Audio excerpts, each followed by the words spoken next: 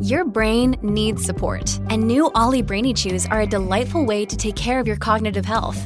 Made with scientifically backed ingredients like Thai ginger, L-theanine, and caffeine, Brainy Chews support healthy brain function and help you find your focus, stay chill, or get energized. Be kind to your mind and get these nootropic chews at ollie.com. That's OLLY.com. These statements have not been evaluated by the Food and Drug Administration. This product is not intended to diagnose, treat, cure, or prevent any disease. When you need mealtime inspiration, it's worth shopping Kroger, where you'll find over 30,000 mouth-watering choices that excite your inner foodie. And no matter what tasty choice you make, you'll enjoy our everyday low prices, plus extra ways to save, like digital coupons worth over $600 each week. You can also save up to $1 off per gallon at the pump with fuel points. More savings and more inspiring flavors make shopping Kroger worth it every time. Kroger, fresh for everyone. Fuel restrictions apply. Jason and Alexis, hour one on this Monday, June 27th, 2022. Or if you're listening to us in the future, it doesn't really matter. Hey, girl, hey! Hey, girl, hey. Hey, girl, hey, you look great today. You look great. Yeah. That's right. Yes. There's That's the jet right, Darth. flying Yeah. off just like your life. Mm-hmm. I mean, in a good direction. Hopefully. Up. Hopefully. It's some movie news. Let's start with Lightyear. More the bad reviews keep coming in for the Disney Pixar movie, right, Lex? Yeah, they do. To infinity, but not beyond.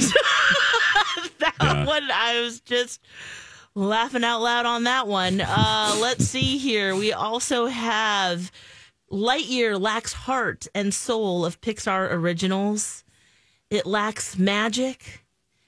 They also said that it's the most or the saddest Toy Story yet. Oh. I was reading a review where someone in media, her producer was sitting next to her, and she will never forget her producer in her 30s weeping at the last scene. Oh, my. Oh.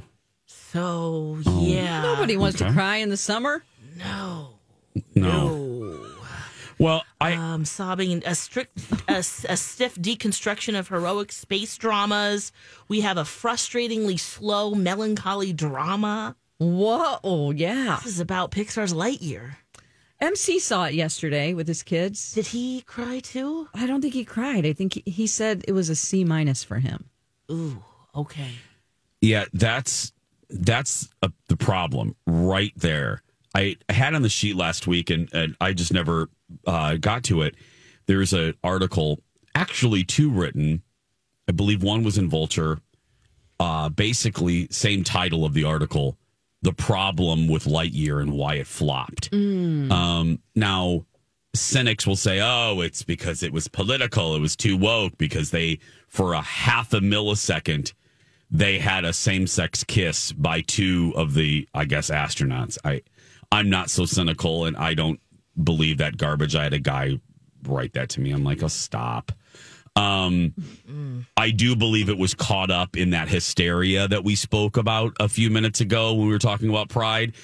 I don't think that's the reason it crashed and burned. I think indifference that Dawn just spoke of with MC's review, because this was Pixar's first big movie to be released in theaters since the pandemic. And they chose to go with nothing new and original. They went with a franchise that they've gone to the well with many, many, many, many, many times.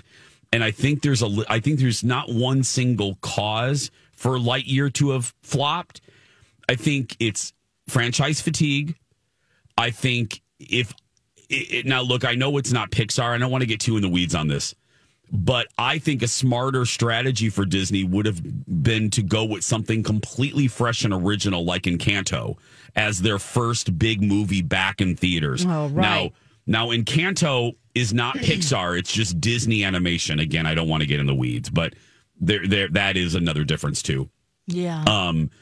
And I think it was, and it's also confusing for the public. What is this really about? This isn't about the toy. It's about the guy that inspired the toy. So it's confusing. The kids are thinking Lightyear's about the toy. It's not. Mm-hmm. It's and even knowing that, it kind of took the joy out of the toy. Yeah. So I don't know. I think those are the two primary reasons. 3, confusion and a little bit of indifference and a little bit of fatigue because there's been so many Toy Story shows and movies and even stuff about Buzz Lightyear. Mm-hmm. This just didn't motivate people to go back into the theater, really, truly. So, yeah, not good. The streak is over, I guess. Yeah. But what did motivate them is Tom Cruise and Elvis. Yeah. Because Elvis and Top Gun, a little more movie news for you.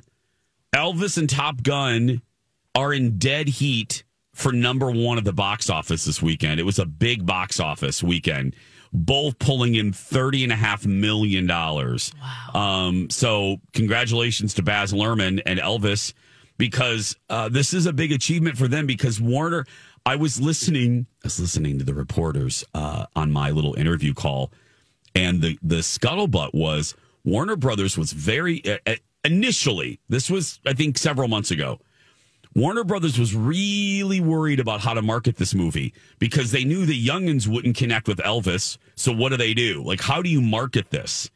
So they went, that's why you see Tom Hanks a lot in these ads, is they're like, okay, we got to go with who we know, Tom Hanks. But it worked, whatever their marketing strategy was, and the good reviews, not all have been good in fairness, propelled it. And not bad for Baz Luhrmann. And then, Top Gun. Oh, my gosh, continues to Soar. soar. Over $1 billion. Yeah. Wow. I mean, that's amazing. It is like not. It's someone keeps sending me that not GIF, but the meme that Kate Bush is number 1 on the charts. Yeah. Top Gun is number 1 at the box office. If Bobby Ewing steps out of the shower, I know the last 30 years have all been a dream, because both things happened in the Dallas Dream season was 86. So Kate Bush was too. Like, is this 1986 all over again?